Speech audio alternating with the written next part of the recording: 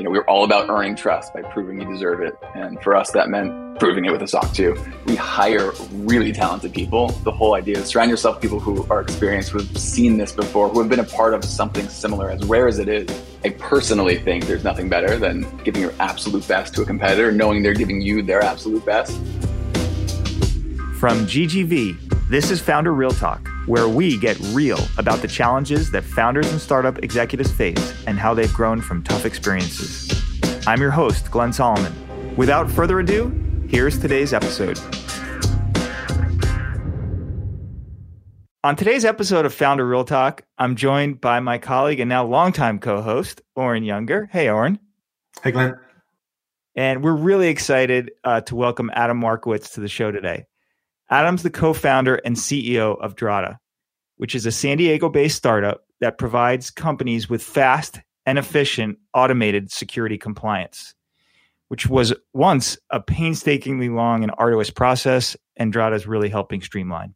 Adam's a former rocket scientist, and he founded his first startup, Portfolium, in 2013, which created a network of over 5 million students, connecting them to mentors and future employers. 6 years later, Adam sold Portfolium for $43 million when he was just 32 years old. The first line of Drata's code was written in July of 2020, so the company is still quite young, but it has skyrocketed. GGV is super proud to have led Drata's $25 million Series A earlier this year, and Oren and I will talk a little bit about that, and has just announced a $100 million Series B financing, making the company a unicorn in an incredibly fast period of time. We're going to talk to Adam about this rapid growth and these financing rounds, as well as his background in astronautical engineering and how those roots put him on the path to Drata, and how a young company like Drata is keeping up with just incredible momentum. Adam, it's really fun to have you. Thanks so much for joining us here on Founder Real Talk. Of course. Thank you for having me on. Your history, as I've alluded to, is kind of fascinating. You got a master's degree in astronautical engineering, not the degree that many of our software founders have. You worked at Rocketdyne for 3 years, and then you started Portfolium in the ed tech space. So you were on this specific path, and all of a sudden you decided to become an entrepreneur, making a big shift. Maybe talk to us a little bit about how that happened and what led you down the path to get to build Portfolium. It was definitely a big shift or leap, I guess you call it. So I graduated undergrad at UCSD in 2008 with an aerospace degree. And even though it was a tough time, the market crash of 2008, I landed my dream job working on NASA's Space Shuttle program. I had dreamt of being an astronaut since I was a kid. So there I was working on the rocket engines, actually launching astronauts to the space station. And I actually landed the job by bringing a portfolio of different engineering projects with me to my job interviews, really as a way to stand out and really prove my skills beyond just resume and GPA. It was kind of this life hack that stayed in the back of my mind until I finished grad school, got my master's in astronautical engineering. Truthfully, I just love that I had the word astronaut right in the name of the degree. And then that's so cool. In 2011, NASA retired the space shuttle program, and I got the golden kick in the butt. I learned to code. I started building what I was calling Portfolium, which was really to help students everywhere prove their skills with these e-portfolios. And that was the beginning of a 6-year journey building a company. Ultimately became an edtech company and eventually was acquired by Instructure, makers of Canvas. So for you, nothing today is really rocket science. But specifically, Portfolium and Drata are very different beasts. Were you running into security issues at Portfolium? Tell us what prompted you to start Drata.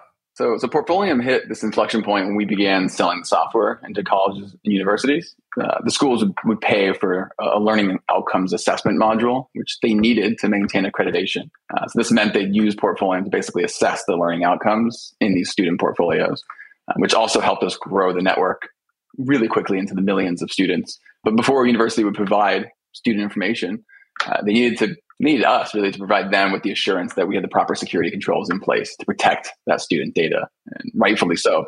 Every school we sold to needed that assurance, and it first happened for us with a game-changing deal, largest school system in the country, and they needed what was called the SOC 2 report. It's a report that comes at the end of a SOC 2 audit, where an independent CPA firm evaluates your security program. They audit you, and for us at Portfolium, the whole idea was, hey, prove your skills to employers with evidence that lives in your portfolio.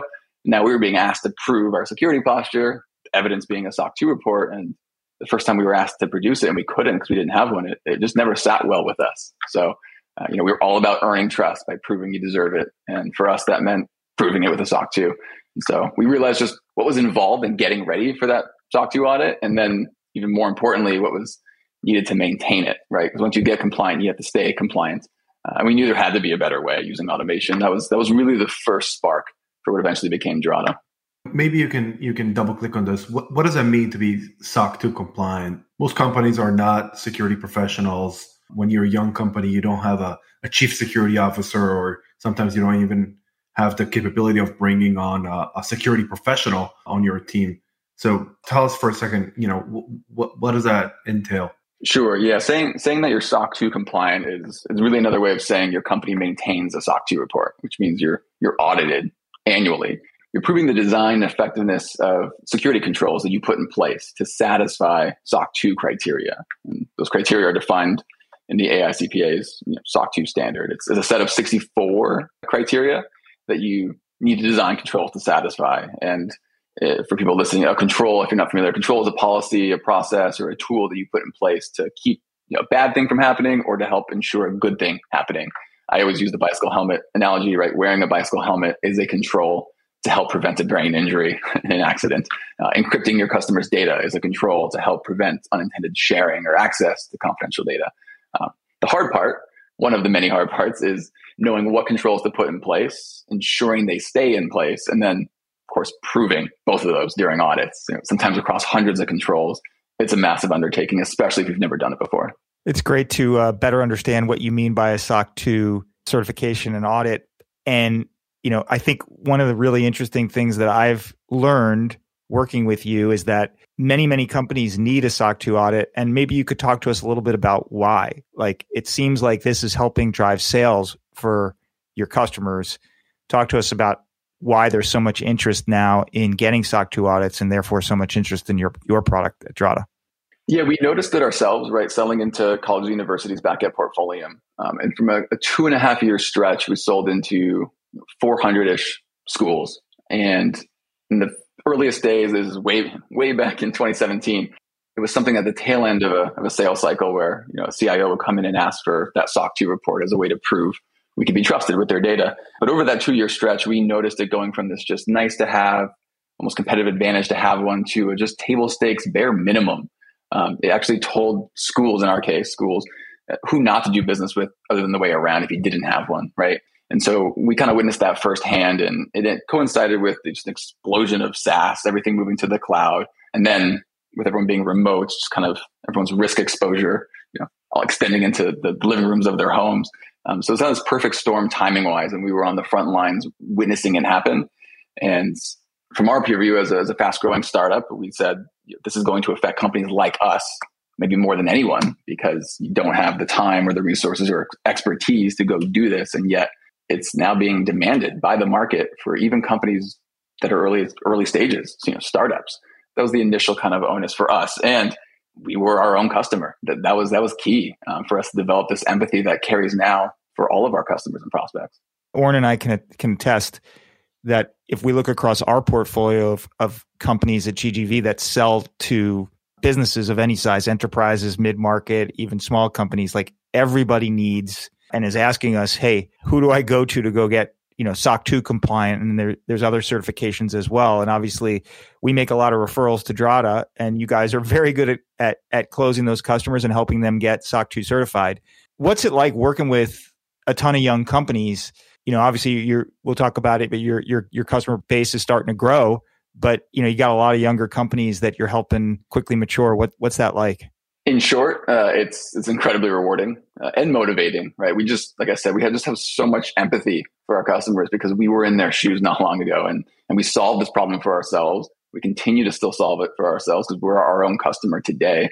I think sometimes markets or ventures look great on paper, but unless you truly felt the pain that your customers are in, it's almost impossible to have that same level of empathy. And that's really what drives us to solve their problems with great products. So that comes through in everything, right? How we build product, how we sell, how we onboard and support our customers. It's really key to the point where we're when our customers get their SOC 2 report, right, we're shouting it from the mountaintops right alongside them as if we're a part of their team, because it's a big milestone and it unlocks new opportunity for them. So watching them grow very, very quickly after getting their first SOC 2 report, it's exciting. And then I would say after the high-fiving's done, Drata truly shines, because now you have to maintain that SOC 2 report, and that continuous automation and monitoring is really what drives the long-term value. Do you think that after SOC 2, after people got audited, now they can sell, what comes next? Starting, I'm sure, with a checkbox because they need to sell. But have you seen this drive any behavioral change in the mindset of the startup? Absolutely. And that's extra rewarding as well, because our customers understand that this really isn't just a check the box activity. It could be looked at that in a short-sighted way in some cases, because it's usually a deal blocker. It's usually in the way of some big deal closing or a customer churning. So it's great. But the fact that you now have continuous automated monitoring of your security controls and alerts and notifications when gaps form, it helps keep you secure, which is really key. We always say it's one thing to show someone your reports or your certification and show, at this point in time we were compliant, but that might have been 6 months ago, and the auditor's not coming back for another 6 months. So what's going on today? I want to be able to prove to my customers that we stay secure for them, and that's what Drata lets them do. That's awesome. And do you see Drata as a tool that continues with the company as they grow? At some point they're going to bring somebody to tell them how to do security, and a professional that helps and has some experience with SOC 2 and other compliance standards. Is that Drata is no longer relevant, or how do you guys see it? No, great question. So yeah, as our customers grow and mature, or we're now working with larger companies, it becomes a system of record for these security professionals to live within. So as a security owner within a company, I could do real-time reporting, internally to my board or externally to customers on exactly the real-time effectiveness of our security controls, our real-time security posture. Also, for these annual audits, SOC 2 being an annual audit, instead of manually collecting evidence throughout the year of all these controls, it's happening automatically. So I'm now saving hundreds of hours a year on my compliance team or early security folks that can be better spent elsewhere instead of taking screenshots or living in spreadsheets like they used to.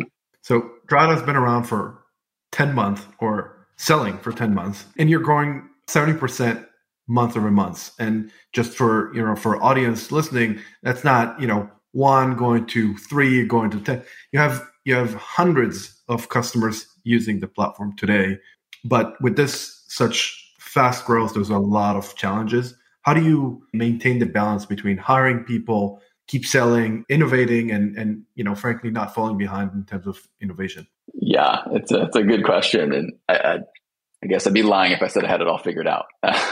We continue to surround ourselves with great investors like you all, advisors. We hire really talented people. The whole idea is surround yourself with people who are experienced, who have seen this before, who have been a part of something similar, as rare as it is. People who have been a part of this kind of growth and the speed, they want to be a part of it again. And that helps us continue to attract just top talent and really getting out of their way. That's another key. I think culture plays a huge part here in staying focused. We stick to our core values, our core principles, things that allowed us to even do what we did over the last 10 months. We need to make sure we continue to maintain those, because that's what got us here. We've already talked about empathy, how much of a role that plays in how we build product. Trust is at the center of everything. So these are our values. I mean, there's others, but this is what we look for and how we hire, how we interview candidates to find folks that match these same core values, because that's key, especially as you're growing so quick. As Oren mentioned, you guys have really shot out of the gates incredibly fast. In fact, we've had the good fortune of working with some really fast growth companies like HashiCorp, Slack, to name a few, that came out of the gates with incredible first years. And you guys are rounding into your first 12 months of selling product, growing as fast or faster than just about any company we've ever seen, which is really remarkable. And it seems like, you operated in stealth mode before we got involved. And curious, like what led you to decide to do that? How it relates to, the company mission? Was it valuable to do that? Some founders, struggle with, what should I say in stealth, or when do I start talking about what we're doing? Do I do that right away, or do I wait until some specific moment? So curious how that all came together. Sure. Yeah. And I apologize. You might hear my son in the background there. He wants to answer this one. Yeah, he's all about it. He probably do a better job than I do. So for an MVP, like we had our own internal bar for where we wanted to be, right? Every company kind of has their own definition of MVP. For us, we said Drata has to be able to take us from scratch to SOC 2 audit ready without leaving the app. So we had it actually pretty well defined, which was nice. We also had just some pure principled milestones we wanted to achieve that spoke to our core values, trust being front and center. Like we were not going to launch publicly without having our own SOC 2 report and without having used our own product to get it. It was just a corner that was not going to be cut.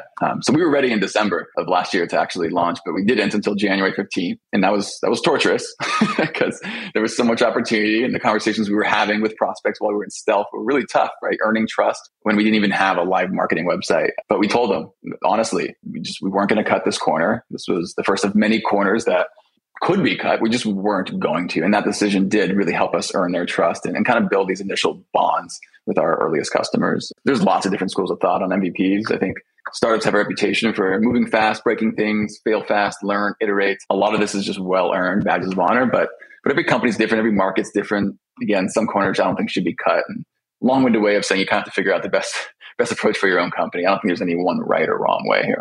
Makes a ton of sense. And honestly, when we first met you and spoke to a bunch of customers and prospects, it was still, very early on. You were just a couple months into selling. We already got the sense from the folks that were working with you, they really trusted you and believed in your product, even though it was still a young product. So for you guys, it seemed like, waiting that extra couple weeks and really making sure you polished the edges off and could use the product yourself was a great strategy. Torturous, but well worth it.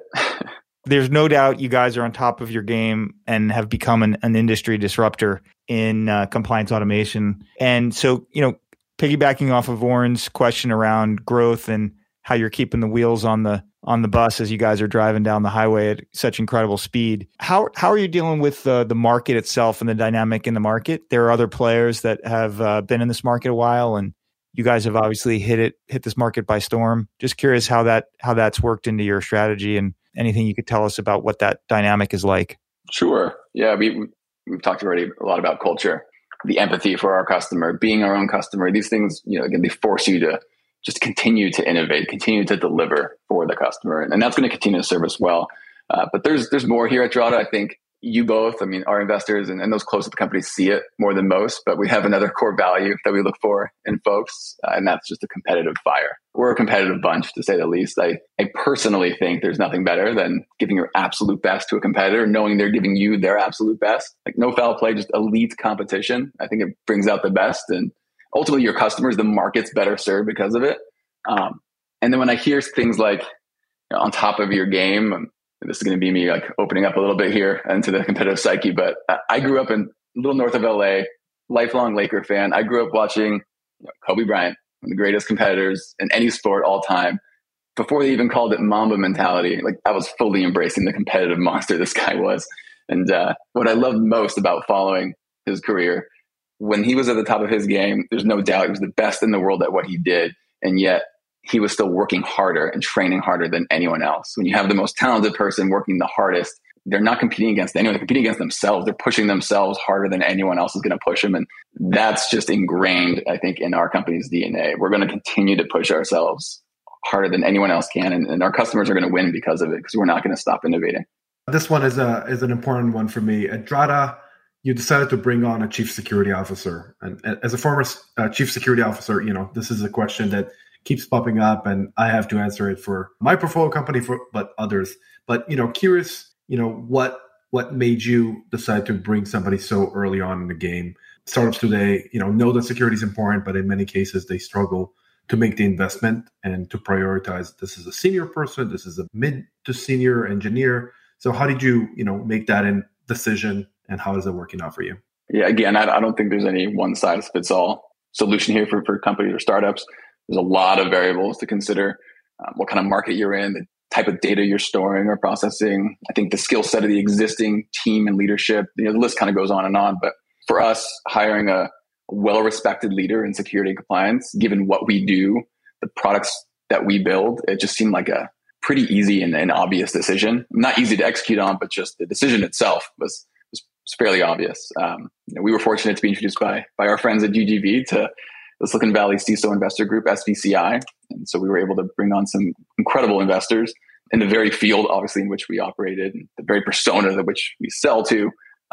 And then we were fortunate enough to meet our CISO, Ross Hoffman, who started with us back in July. It's been fantastic and again, everything comes back to our customers, right? At the center, we're just so customer obsessive. It's for those customers that don't have a CISO or a security leader, the software is going to help them execute on their security and compliance programs, of course, but having resources internally here within our own company, like Ross on the security side, or Troy Fine, who's conducted over 500 SOC 2 audits, it helps us build better product ourselves, but then also helps us better support our customers. So again, easy decision in our case, but it kind of depends on a lot of things for other companies. So you see the investment working out both internally and externally. Is that fair?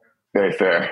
Very glad to make that introduction and things like that. That is working well. So you just announced your Series B, and Glenn touched on it. This is making you the first compliant automation unicorn. Congrats. How did you think about raising this round and looking into your crystal ball for a second? Where do you see Drata in 5 years? Thank you. I mean, speed and execution are themes we really gravitate towards. So being the first to any milestone is definitely rewarding. That said, we view fundraising as a tactic, not a goal, right? We don't start a company with the goal of raising a lot of money. The goal is to build an incredible company, and fundraising is a necessary tactic to accomplish that. We've been talking about it. We've been fortunate to work with incredible investors, just like yourselves, help us accelerate the timeline. And often you need that acceleration to even reach the goal. So for us, we're on a path to helping tens of thousands of companies put security and compliance on autopilot. The way in which our product does that is going to open up even bigger opportunities that we'll be able to expand into over time. All of this really sits on top of a real-time system of record of a company's security and compliance posture. So, Drata in 5 years is a massive company. It is that system of record, numerous product offerings, delivering value in ways that our other solutions just won't be able to. There's also going to be thousands of employees and lots of happy shareholders. Well, that's a good vision. I like that. And I can tell you, we're already very happy shareholders. So to hear that you think you can make us happier over the next several years, that's Oren's. Even Oren is cracking a smile, which we know is hard to do. But we want to shift gears a little bit and talk about your past. If you search YouTube under your name, an American Ninja Warrior, you will find a video. That is right. You were on American Ninja Warrior. I'm not sure I've ever talked to somebody who has that distinction before, and I feel honored. You trained for that back pre-Drata days, maybe even pre-Portfolium days. I think it was 2012. How were you able to balance being a rocket scientist and at the same time being an American Ninja Warrior? I mean, the folks on that show you talked about speed and execution. Like this is athletics at its absolute finest. So just curious, like what drove you to do it, what you learned from it, and if it's any lessons carry with you today. No matter how many times it gets talked about, I think my face still gets red every single time. I mean, I think it's the competitive fire. I mean, no one pushed me to do that. That was me pushing myself, because the first time I saw that show, I thought to myself, "That's really cool. I think I could do that," and then challenged myself to prove it. And the rest was kind of history. I think. Just maybe some self-awareness there and just embracing that competitive monster. But there's also some healthy humility as well, because some fun falls and bruises training for that. And it's good to literally be knocked down a peg or two every now and then. So healthy all around. Did you ever beat the wall? Oh, yeah. I mean, we built our own. It was fun. I mean, we had more fun, I think, training for that show than actually being on the show. It's like you mentioned Kobe Bryant, those hours in the gym. That was you on the course. Enjoying the process, the journey. That's right. Pretty incredible, because my ability, I look at that show and the people on it and I'm like, yeah, I cannot do it, and continue with my day. I don't start, building training course and trying to prove to myself. I don't know. I guess that's what makes you a great founder. Maybe. I hope so. So Adam, you're obviously an incredibly hard worker, and, you don't seem to slow down and keep taking new challenges. How important to you is to have a work-life balance, and how are you able to maintain one? So I've never really liked the phrase work-life balance. I get that it's a thing. It just always kind of seemed to me that it implied you're not really living when you're working, which doesn't sit well with me. My dad always said, if you enjoy what you do, you're never going to work a day in your life. Another reason I'm not a fan is I think balance is just subjective, right? Like what might look unbalanced to some might work perfect for others. Startups are a grind. They're tough. They're meant to be tough. That's what makes them great. If they were easy, everyone would do it. All that said, though, I am very lucky. I have an incredible support system. My wife is amazing. She reminds me daily that it's not the amount of time we spend together, it's the quality of the time. So the hours themselves are unbalanced in terms of work life. It doesn't necessarily mean the quality is unbalanced. And that means a lot. You started the company after the pandemic had begun. And so by definition, you guys have had to build a remote capable culture. Any lessons learned from that? Do you think it makes you a stronger business over time? Or if you start again, would you wish that you had a different circumstance to start the company, or are you glad you had this one? I think it's another area in which we were fortunate. Day one at Drata, there was a group of us that had all worked together for years. There was just a muscle memory and a trust. So really, we hit the ground sprinting, even during a pandemic year with everyone being remote, no getting to know you period, just go. The fact that we were all on Zoom was a bummer because we just enjoyed spending time together, but it didn't slow us down or prevent us from having fun, and definitely didn't prevent us from, establishing this culture and all based on these values that we've been talking about. I think repeat teams are always a competitive advantage, but during once in a 1,000-year pandemic, maybe even more so. I think we're proof of that. We've talked a lot about speed. We're moving to the speed round here. So you're in the hot seat, and we'll just ask a couple more questions and ask you to say the first thing that comes to mind. Do you have a book or article that you recommend for other founders, Adam? Relentless by Tim Grover, trainer to Michael Jordan and Kobe Bryant. Also Extreme Ownership, especially for leaders and founders. The retired Navy SEAL Jocko Willink. Awesome. I haven't heard about Relentless. I'm going to check that one out. Adam, on LinkedIn, you have 17 endorsements for ping pong. What is that about? I'm really good at ping pong. I think, we had a ping pong table in our office at Portfolio. And one of those things, I think it's in the blood. You've just been good at it from an early age. That and arm wrestling. I think we're just genetically predisposed to just being good at certain things. Well, Adam, I am throwing down the gauntlet, not on the arm wrestling, but next time we're together with a ping pong table. Let's do it. And tennis too, I hear. Yeah, my hours and hours on the tennis court has put me in a decent position on the ping pong table. So I'm looking forward to that. I'll write the next recommendation then. Okay, gauntlet thrown. Last question for you. We're going to throw a little audible here. You said that from an early age, you had a lot of interest in aeronautical engineering and the idea of being an astronaut was really appealing to you. What do you think of the recent phenomenon of people going up in space on these commercial ventures? And do you want to do it someday? Yes, 100%. The first thing is going to be just a little bit of jealousy when I see these launches, but no, it's great. It's what I always kind of hoped would happen. And now watching these launches with my kids and seeing their faces light up, it's exactly what got me, so interested and that spark lit early. So I'm all for it. I'd hop on tomorrow. All right. Well, after you build Drata into the world-beating compliance automation company that will become, maybe there's yet another chapter to the story. We'll have to see. We'll have to wait and see.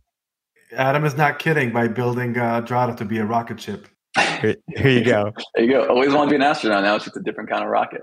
Well, it certainly is a different kind of rocket, but it has been a rocket nonetheless. Adam, thank you so much for spending time with us today on Founder Real Talk. Speaking for Oren and the rest of our partners at GGV, I can tell you that we are just incredibly, incredibly happy and grateful to be your partners in this amazing ride at Drata. Thank you so much for all that you're doing and for joining us today on Founder Real Talk. Thank you. Likewise.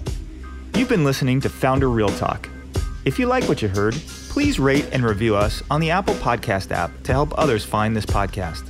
If you have any questions you'd like us to ask our guests or founders you'd like to hear on this podcast, feel free to email us at founderrealtalk@ggvc.com. Our theme song is by Grapes. GGV Capital is a global venture capital firm that invests in local founders. As a multi-stage, sector-focused firm, GGV focuses on seed to growth across consumer, social and internet, enterprise cloud, and frontier tech. The firm was founded in 2000 and manages $6.2 billion in capital across 13 funds.